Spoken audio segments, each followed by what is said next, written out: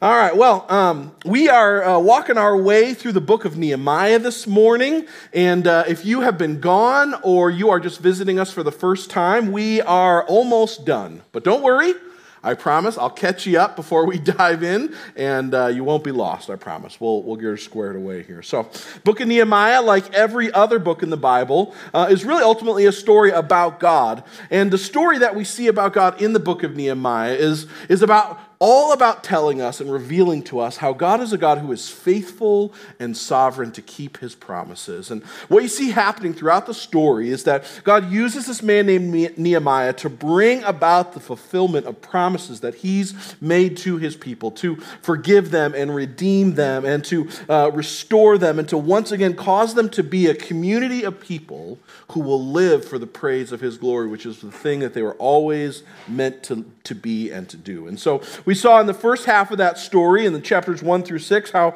we meet this guy named Nehemiah who's serving as the cupbearer to the king of Persia. He's a Jewish exile who's living in Persia, serving as the cupbearer to this great king. And he gets this report about the sad state of Jerusalem and its walls and how God's people living there are in great distress because the walls are broken down and destroyed by fire. And they've been that way for over a century. And although this wasn't new information to Nehemiah, what happens is that God causes it to hit him in a new way, and his heart breaks over the reality that the state of Jerusalem and the people living there are ultimately proclaiming a message of shame and disgrace about God himself. And so because Nehemiah reveres God's name and loves God's people, he knows he needs to do something about it. And so he spends a couple of months praying and planning, and then he goes to the king of Persia and asks him to let him go, take a bunch of time off work and to support the work that's going. And miraculously, this pagan king says yes to everything Nehemiah asks for. And so with the support of the king and obviously of God, what we see is that Nehemiah heads to Jerusalem. He rallies the people there to work on rebuilding the walls. And in spite of all kinds of opposition and threats, they do just that. And we read the end of chapter 6 how after 52 short days, the walls had been rebuilt. These walls that had lain broken down and burnt with fire for 140 plus years are now rebuilt. And you would think that the completion of the walls would kind of be the climax of the story, right? Like that's where you bust out the streamers, the balloons, right? There's at least some kind of party, right? They didn't have pizza, so maybe something similar, right? Whatever it is. But no. That's not. You see it just kind of as a matter of fact. The walls are rebuilt and they keep moving on because the reality is that Nehemiah's goal from the very beginning was never just about rebuilding the walls of God's city. It was always ultimately about rebuilding the community of God's people because from the very beginning, you see that it wasn't just the state of Jerusalem's walls that God intended to reflect and reveal his character and nature. It was the attitudes and the actions of the people that lived within those walls. And so rebuilding the walls, or rebuilding the people of God, rather, into a community that reflects and reveals the glory of God and shows his goodness to the world, that's what the second half of the book of Nehemiah is really all about. And we saw how that kind of began in chapter 8, where that work begins with reestablishing the Word of God in its rightful place as the highest authority in the lives of the people in the community. And as they're moving back into their newly refortified city, they decide the most important thing they should be doing is gathering together for worship and to hear the Bible taught. And so as they ask Ezra, their priest, and their pastor to read and teach God's Word to them. And what you see happens is as they're hearing God's word read and taught and explained to them for the first time in a long time, what happens is you see the people begin to weep. And they're not weeping because the poetry is so great or moving, but they're broken-hearted tears because what's happening is that they are realizing all of the ways that their attitudes and their actions are out of line with God's word and his ways. And what's happening is they're experiencing godly sorrow. They're being convicted of their sin, and they're rightly sensing the weight of their rebellion against God, and they're seeing the magnitude of that reality.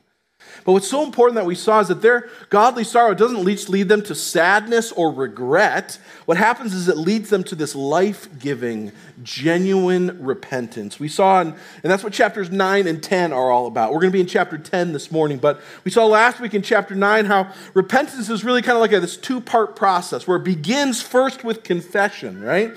The longest recorded prayer in the Bible, we saw in Nehemiah 9, happening is the people, they're recounting their story.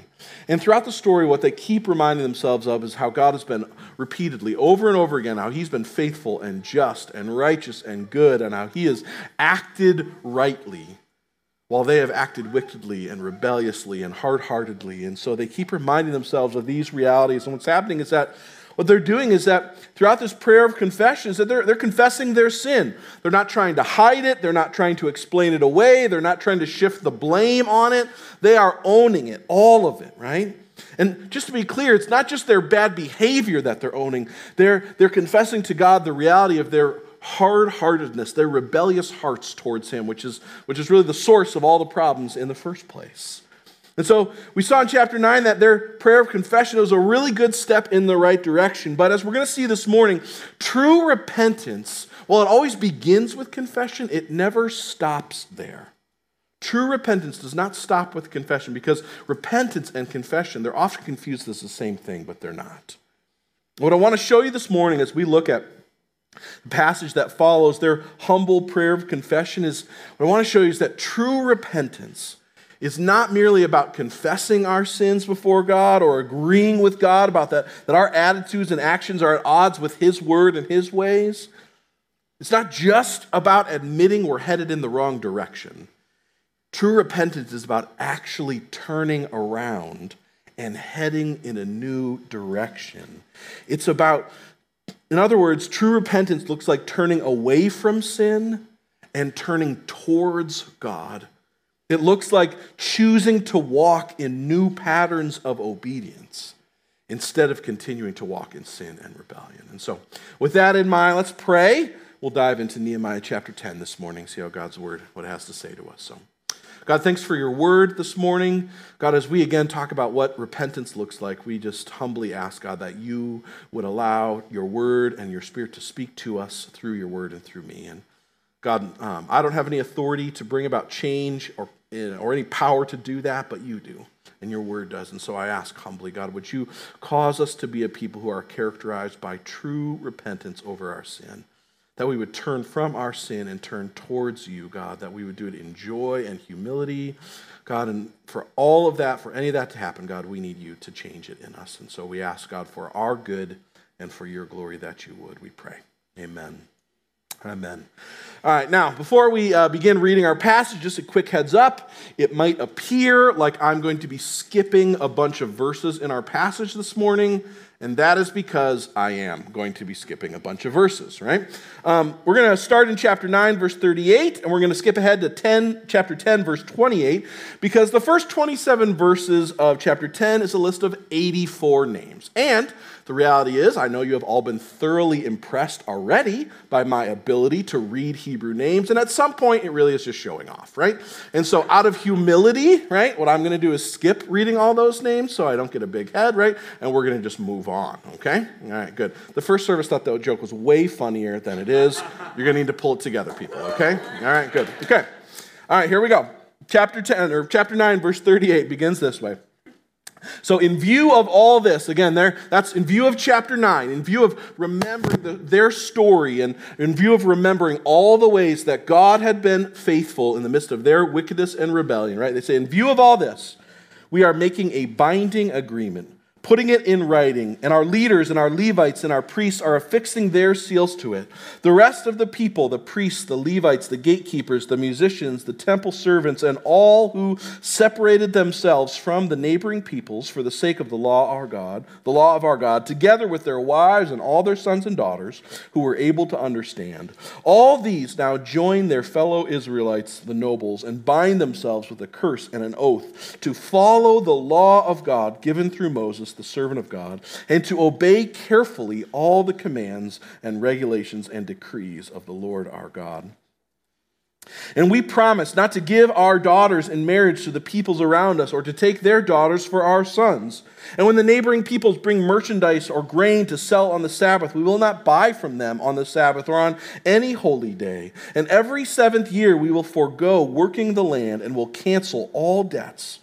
And we assume the responsibility for carrying out the commands to give a third of a shekel each year for the service of the house of our Lord, and for the bread that's set out on the table, and for the regular grain offerings and burnt offerings, and for the offerings on the Sabbaths and the new moon feasts and at the appointed festivals, and for the holy offerings and for the sin offerings to make atonement for Israel, and for all the duties of the house of our God.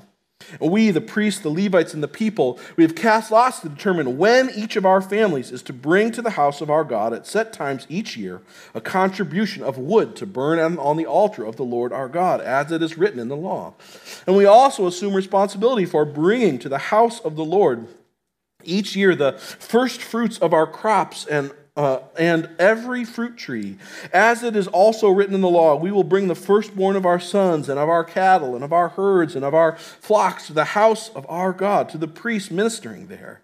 Moreover, we will bring to the storerooms of the house of our God, to the priests, the first of all our ground meal, of our grain offerings, of the fruit of our trees, and all our new wine and olive oil. And we will bring a tithe of our crops to the Levites, for it is the Levites who collect the tithes in all the towns where we work. And a priest descended from Aaron is to accompany the Levites when they receive the tithes. And the Levites are to bring a tenth of the tithes up to the house of our God, to the storerooms of the treasury. The people of Israel, including the Levites, are to bring their contributions of grain and new wine and olive oil to the storerooms, where the articles for the sanctuary and for the ministering, the priests and the gatekeepers and the musicians are also kept. We will not neglect the house of our God. All right, so a lot going on in our passage. Let's see if we can't make some sense out of what's going on with these things that they're committing to do, right?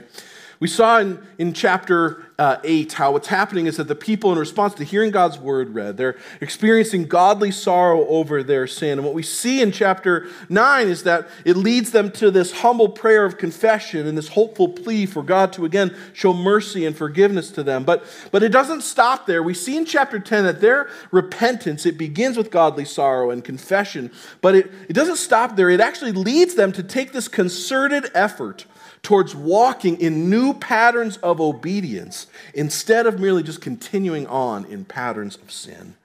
And so to be abundantly clear and so that nobody forgets about the new direction that they are heading as a community, what they do is they put it all in writing, all the changes that they're committing to make as a community and as individuals, right?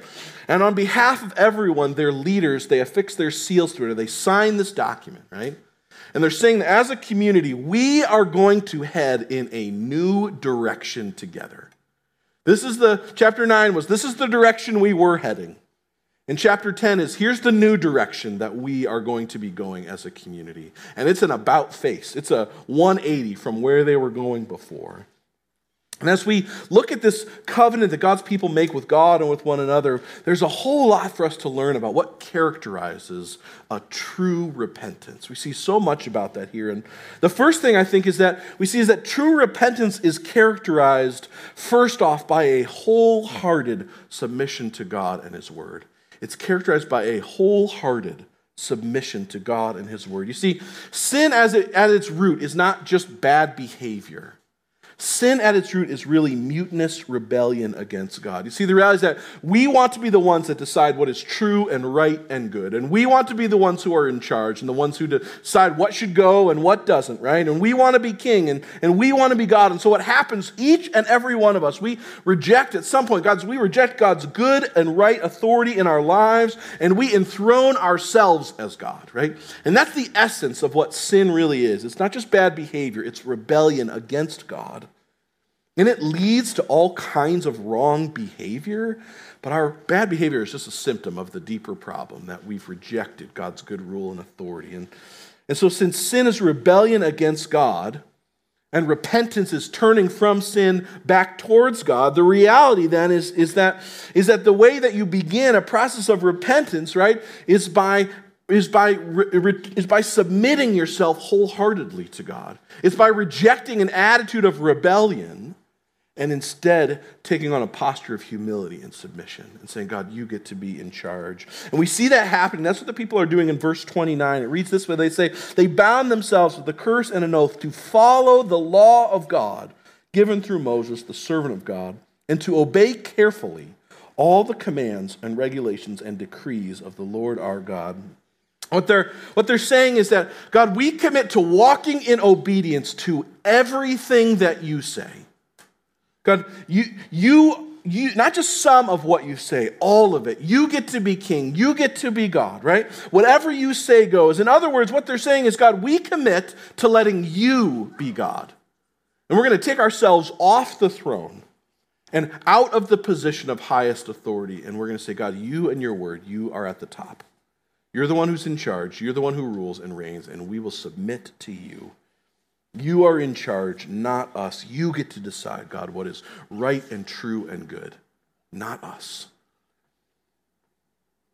And the way that we know what God is like and what he thinks is right and true and good is through his word as he reveals himself to us. And so that's why what they say is that we're committing not just to obey God, they say we commit to follow his word, right?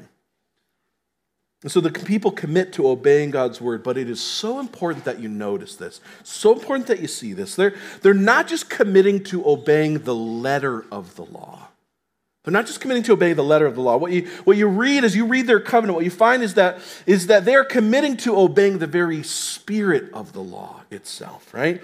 Most of what they're commit to doing are things that God expressly outlines in the law that's given to Moses in Exodus and expounded on in Leviticus and Deuteronomy. But there's a number of things that aren't expressly in there that we see the people committing to in this covenant, right? For example, the law outlines the importance of God's people practicing the Sabbath, right, which was the day of worship for God's people in the Old Testament. And it was a day in which they could not work at all. They were supposed to refrain from all kind of labor. And it was meant to be not just a restful day for them, but it was meant to be a way in which they practiced an active dependence on God and a trust in him and a reliance on him, right? But it doesn't say anything, right? The law says a lot about what you should not do, right? Not working on the Sabbath. But it doesn't say anything about whether or not you should buy merchandise from other people who are working on the Sabbath, maybe that aren't Jews, right? And what they realize for them is that they commit to not even buying things from other people who are working on the Sabbath. And the reason for them is because what's going on is they're not just trying to keep the letter of the law. What they realize for them is that going to the market and doing business on the Sabbath, that was for them, that was defeating the whole purpose of it, right? It was supposed to be a day of rest and of worship, not of business. And so they say, you know what, God, even though your word doesn't say this, we're gonna commit to not doing that because we know the road that leads down for us. And that history is well and clear. And so what's happening is you see is that their true repentance is marked by a wholehearted, unqualified submission to God and his word, right? They want to worship God not just by the letter of it, but they want God to have their whole hearts.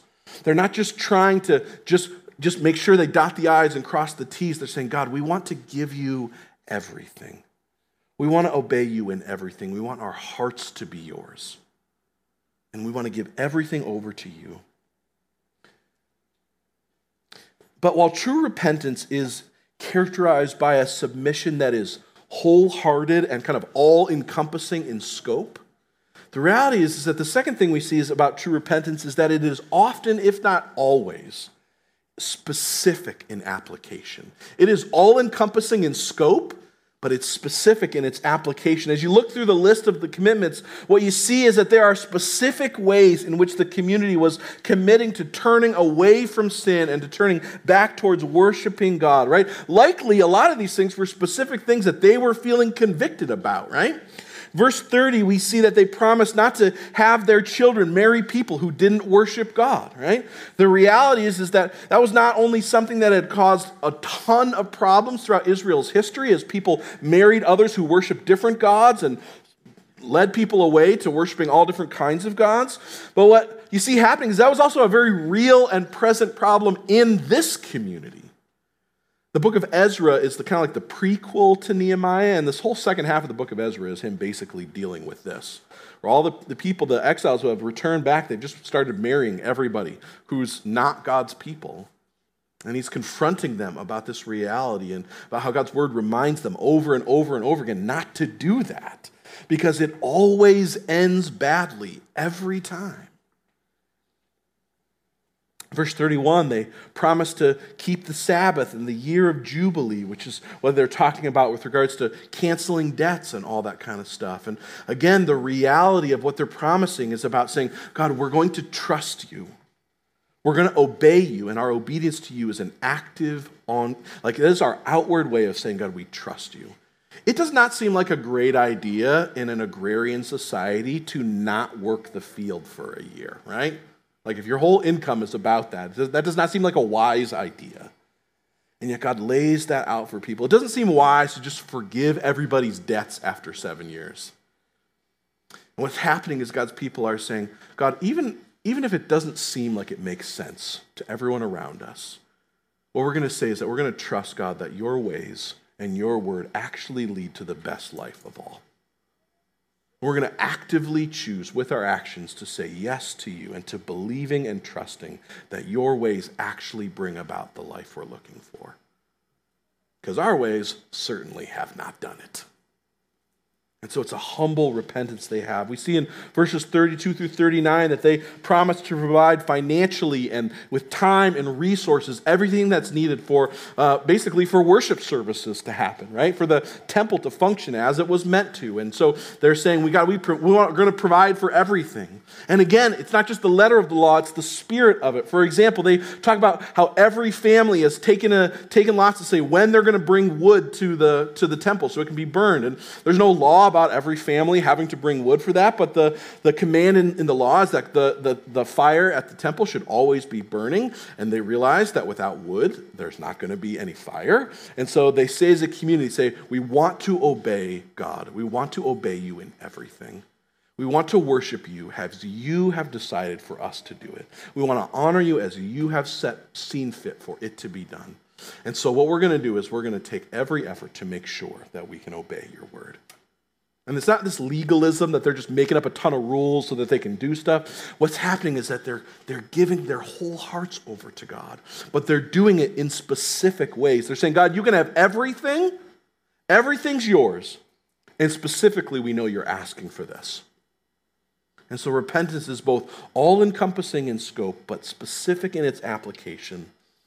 I think the third thing that we see about true repentance is that it is often costly. It is often costly. Not allowing their children to marry people who weren't a part of the Jewish community, that is not going to help you climb the social and economic ladders in the Persian Empire. It's not going to help you, right? One of the primary ways that communities rose the kind of social and economic ladders in those days was by intermarrying with other people of influence who had power and authority. And they're saying, God, we're not going to do that. We're going to obey you instead. And not working or even doing business with those who were working on the Sabbath, right? That would not have been financially a beneficial thing for their own businesses, right? It would not have been like, oh, this is gonna go so great, right? We're missing a whole day of work. No, it would have been costly for them to do that. And giving of their money and of their property, of their first fruits of everything that they had, giving of their time and their resources to support the work of ministry and worship happening in their community, that would have been financially costly for them. It wasn't free. It wasn't cheap. See, true repentance says, God, whatever the cost, you are worth obeying. God, whatever the cost, you're worth it. And the life you call us to, even though it feels costly oftentimes, it actually brings about our good and our joy. And we're going to trust you enough to obey you with it, God. So true repentance it's all-encompassing in scope. It's specific in application. It is often costly. And the last thing, again, this is not the one A to Z of repentance, but just a few important things we see in our passage. I think, lastly, we often see that true repentance often requires accountability. See, they don't just commit to obeying God as individuals, right? They do it as a community, right? It's not just this personal, quiet, inner thing, right? They make a big deal out of it, and they say, God, we're going to write down all the things as a community that we want to commit to, the new direction that we are headed. Because what they realize is that following God and obeying God, turning away from sin and turning towards God, is hard. It is hard to do. Anyone who says it's easy is lying to you, right? It's always hard. Because our hearts are stubborn, and we want the things we want. It is difficult, right? And the reality is that you need a community of people who are going to encourage you, who are going to call you to faithfulness amongst one another, You need a community of people who often might even be willing to graciously confront you when you are, again, heading the wrong direction, and in love calling you back to faithfulness and repentance. You need accountability. It really is true. And so true repentance we see in our passages characterized by a turning away from sin and a turning towards God that begins with this wholehearted, unqualified submission to God and His Word. That's specific in application, that's often costly, and that usually requires accountability. But in outlining what true repentance is, I think it's also important to highlight what it isn't. There's a whole lot of kind of counterfeit versions of repentance that we kind of try to pass off as the real thing, and they're not. And it's just so important that you see this. And the first kind of counterfeit repentance I just want to point out is that true repentance is not mere confession. Mere confession is a counterfeit version of repentance. You see, true repentance must begin with confession, with admitting and agreeing with God that our actions and attitudes are out of line with His Word and His ways. But if it stops there, if it stops with just admitting that you're wrong, but never actually turning around and never actually heading a new direction, then that's not repentance. See, the reality is that both what your words say and what your actions say, they both matter. And if what you do totally undermines what you say, it doesn't matter, does it? Everybody knows that. See, we can't just have an admittance that we're headed the wrong direction. True repentance is characterized by actually heading a new direction and beginning to walk in new patterns of obedience. Oftentimes, I think mere confession is a result of people experiencing not godly sorrow, but worldly sorrow. In 2 Corinthians, the Apostle Paul, he differentiates between godly sorrow and worldly sorrow. And the reality is that worldly sorrow, right, is when we just feel guilty or shameful about our sin. It's when we just don't like the consequences, because sin always has consequences in our lives and in our communities, and we just don't like the consequences, so we want to get out from under that. Or we try to atone for our own sin or assuage our own guilt, but we don't actually change. Like the Apostle Paul says in 2 Corinthians, that kind of sorrow, worldly sorrow, it just always leads to death. There's no transformation. There's no renewal. Worldly sorrow often leads us to just mere confession and not true repentance. And it's true repentance that actually brings life and leads to joy. And so true repentance is not mere confession. Number two, nor is true repentance just partial repentance. We saw in our passage how the repentance of these people, it was a wholehearted choice. They're saying, God, you get to be king of everything. We will obey everything you say, not some of it, all of it, God. You get to be king. You get to be in charge. A lot of times what we tend to say to God is, God, okay, so I feel your conviction in these areas of my life, but and I'll take ownership of some of that, right? Some of it, totally my fault, right? I'll own that, right? But this whole other bunch of these things, that is not mine, right? The anger that I'm experiencing, that's not my fault. Somebody else is making me angry, right? The greed that I keep running into, right? That's just like our consumer culture. It's just I'm in those weeds, right? That's the reason for that. Or this insatiable need for us to have control over all the variables in our lives, right? And instead of letting God be in control, it's like, that's just the way I was raised, right? And so we say, God, okay, I'll take ownership of some of it. But this other stuff, that's not on me. Right? That's not on me. Somebody else is going to have to deal with that. Or what happens is sometimes we say, God, I feel your conviction in these areas, but I am not ready to give you this. God, I'll turn around on some of the things that you're convicting me about, but not everything. God, you can have my sexuality, my marriage, but God, you cannot have my money. That's mine. I'll do with it as I see fit. God, you can have my weekends. Right, I'll come to church, I'll do the right things on the weekends, but the weekdays, those are mine. I'll do with that time as I see fit. You see, what we do when we do the counterfeit version of repentance that's just partial repentance, well, what we're actually saying is that we're still God, right? And that we are glad to take the real God's suggestions under advisement, right? But that in the end, we're really going to be the ones who still have the final authority and the final say. We're going to do some, not all. No, I still hold the final call. We would never phrase it like that, but when we say, God, I'll give you some, not everything, that's what we're doing. We're saying, God, I will still function as the highest authority, not you. Church, I need you to hear this.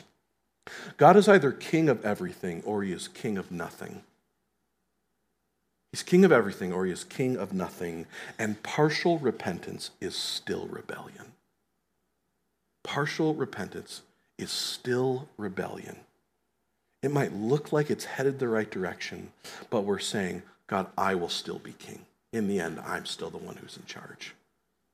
It's a counterfeit version of repentance. And so true repentance is not mere confession. It is not also partial repentance. Third, true repentance is not, I'll call it, and I think Tim Keller refers to it this way, but it's not religious repentance, right? See, religious repentance looks a lot like true repentance, but the motives are all messed up, right? You see, religious repentance is when we try to change in order to get something from God, right? We're trying to change our behavior or whatever it is in order to get something from God. We say, God, I'll repent. I will start to obey in order for you so that you'll bless me.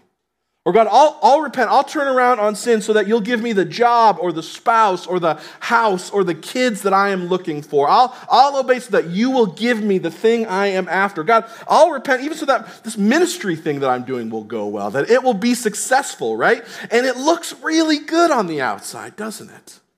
It looks spiritual. It looks like it has the right trappings of things. God, we want to obey. But see, the reality is that God looks right through our external things and he sees into our hearts. Church, here's the reality. God is good. He does not need to be manipulated into giving you something good. And God is sovereign.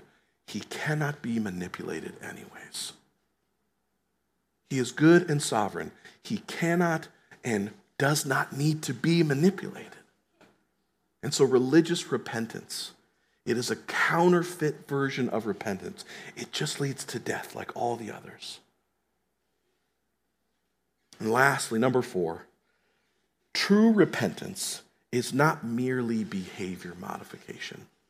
True repentance is not merely behavior modification. Yes, true repentance absolutely involves real life change, not just new thinking, right? But new attitudes and new actions, walking in new patterns of obedience. But it's so important that you see this. True repentance is not just external behavior modification. True repentance is ultimately about a change of worship, which leads to a change in our lives.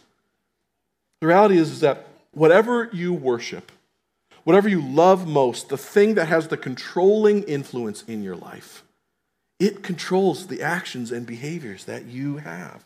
And if we worship God, if we love him most, then what happens is our attitudes and our actions will be controlled by him. And if we worship something else, then our actions and our attitudes will be controlled by whatever that is. Maybe it's the pursuit of power or comfort or approval or control or whatever it might be, and all the ways those things manifest themselves. You always do what you love. My son Caleb loves playing video games with me. I don't ever have to convince him. Right? It's not like, all right, Caleb, let's work on it. It's like, let's work, like, let me convince you all the ways why playing video games is fun and why we should do it. No, like you get halfway the invite out and he's already running down the stairs, right? Because he loves doing it. You don't have to convince him to do that because he already loves it. See, the reality is that our actions are always a result of the things that we love. They're always a result of the things that we love. And so the question that we have to ask as God's people as we think about being characterized by true repentance is not just how to be a people who are changed on the outside, but to be a people who are changed from the inside out. How do you change what you worship? How do you change what you love? Right? You can't just, like, if your favorite color is green, you can't just decide it's blue, right? Like, how do you change this internal thing that produces the external behaviors? How do you change what you love? Well, the famous Puritan preacher Thomas Chalmers, he says that what we really need is the expulsive power of a new affection. In a sermon I often quote because it is super good, right? He says it this way. He says, "Neither you nor anyone else can dispossess the heart of an old affection. The heart is not so constituted. The only way to dispossess it of an old affection is by the expulsive power of a new one. Hear this. And if that new affection be the love of God, then it will draw the heart of the sinner towards him. Church, here's what he's saying is that the only way you change what you love is when you get a superior love. You can't just stop loving something. You have to start loving something else more. And he says, if that new affection be the love of God for you, it'll drive out all the other affections. See, that's what's happening for this community of believers here in Nehemiah chapter 9. In chapter 9, they're just remembering their story. They're reminding themselves about how the countless ways that they have been wicked and sinful and rebellious, and all the ways that they have run from God and turned from him and hated him. And yet, in the midst of all of it, at their very worst, what you see them keep recounting is how God over and over and over and over again is faithful and good and merciful and just, that he doesn't abandon them, but he forgives them, that he doesn't run from them, but that he runs towards them, and that when they're in the middle of sin, they cry out for rescue. He always hears them. And so their repentance here is not in order to get God to do something for them. What they get is that God has already loved them beyond measure. And their commitments that they are making here, their repentant attitudes and actions, they're not to get God something from God. They're in response to all God has already done for them. See, church, that's the way it is. They are seeing God's incredible mercy and grace made known to them throughout their story. And we get it even better because we have Jesus. We see that God himself came in the person of Jesus, not just to forgive our sins, but to take the penalty for our sin on himself. And in the midst of our endless faithlessness to him, in the midst of our inability to obey, in the midst of our abject wickedness and opposition to him, he comes to rescue us.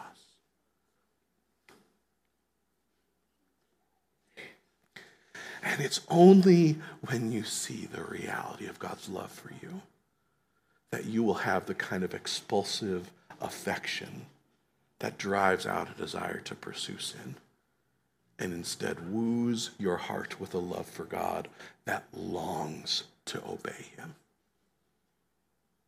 That's the only way you do it. There's this incredible hymn that John Newton wrote. He also wrote Amazing Grace. This is so powerful, these words. It expresses the good news of the gospel that enables repentance. It goes this way. He says, our pleasure and our duty, though opposite before, since we have seen his beauty, are joined to part no more, to see the law by Christ fulfilled, and hear his pardoning voice, transforms a slave into a child.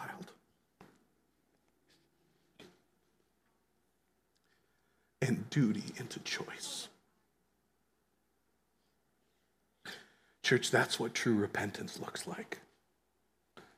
A people who are not just trying to fix the outside, who are not just trying to conform our external behaviors, but a church who is so captivated by the beauty of Jesus and therefore are filled with a love for him that endlessly draws us towards him. That's what true repentance is motivated by. That's what it looks like, church. The reality is that you need that kind of a motivation because you will mess up and you will fail. And the things you turn around on, you're going to have to turn around on again. And unless God's love for you is beautiful and captivating, you'll either be full of self-righteousness or guilt and shame. But if the gospel's beautiful, you get to be honest with God about your sin, and you get to be grateful once again for all he's done for you. And it empowers, it makes you love him more, and it makes you run to him instead of away from him. That's the gospel, church. The gospel is the thing that empowers a true repentance. And that's why we remember the gospel every week when we're taking communion together. That's what we're doing. We're reminding ourselves about all that God has done on our behalf, about his great love for us, that he, instead of abandoning us, instead came to pay the penalty for our sin by giving his own body and blood to be broken and shed on our behalf so that you and I might be through faith forgiven and cleansed and adopted and loved. And so communion, it doesn't make you right with God, and it doesn't change your status or your standing with him, but what it does is it's a chance for us to remember. So that in remembering his incredible love for us, his grace, his mercy made known to us in Jesus, that we would once again be filled with the expulsive power of a new affection that draws our hearts towards him and that is motivated out of love to pursue him with our whole lives. And so as we sing and as we worship this morning in song, I want to encourage you, if you put your trust in Jesus, go back and take communion. If he is your Savior and your Lord, if he is your forgiver and your King, then go back and take communion. You don't need to be a member here. You just need to belong to him. And there's two tables, one on the left and one on the right. You can dip the bread in the juice or take one of the packs back to your seats. But you don't need to be a member here. You just need to belong to Jesus. But if not, if you are here this morning and you're still figuring out who Jesus is and whether or not you want him to be your forgiver or whether or not you want to submit to him as King, I just want you to know you are so welcome here. And your process is welcome here, and your doubts are welcome here, and your questions and the middle of it, you are welcome here. But I would encourage you, hold off on taking communion. God's not after going through the motions. He's after a heart that is wholeheartedly submitted to him. If this morning you want to surrender to him as King and trust him as Savior, then go back and take communion. Do it as a joyful celebration and remembrance of what you have trusted in by faith. But if not, I'd encourage you, talk with God. Wherever you're at this morning, talk with God. What is it that he is calling you to repent of? What is it that he is calling you to turn around on and head back towards him with? Maybe it's some of the things similar to some of the things that the people in our passage were experiencing, right? As New Testament people, we are not under the old covenant law, and so it's not like we are trying to apply by the letter of the law all of the things that we saw in their passage, but maybe you are sensing a conviction in similar ways about wanting to give your whole heart to God, or maybe your finances, or your relationships, or whatever else it might be. There's probably all kinds of things that God's calling us to turn around on. Ask him, what is it? But then I would encourage you, ask him, what version of counterfeit repentance are you most prone towards? What version of counterfeit repentance is your heart most prone towards? Are you tempted towards mere confession, towards just behavior modification? Are you tempted towards partial repentance? Are you tempted towards religious repentance?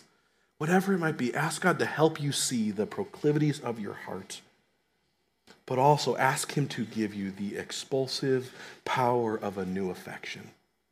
As you see the gospel as good news that gives life, ask him to help you see it for what it really is, so that we might be characterized by a true repentance and a life of worship and obedience unto him.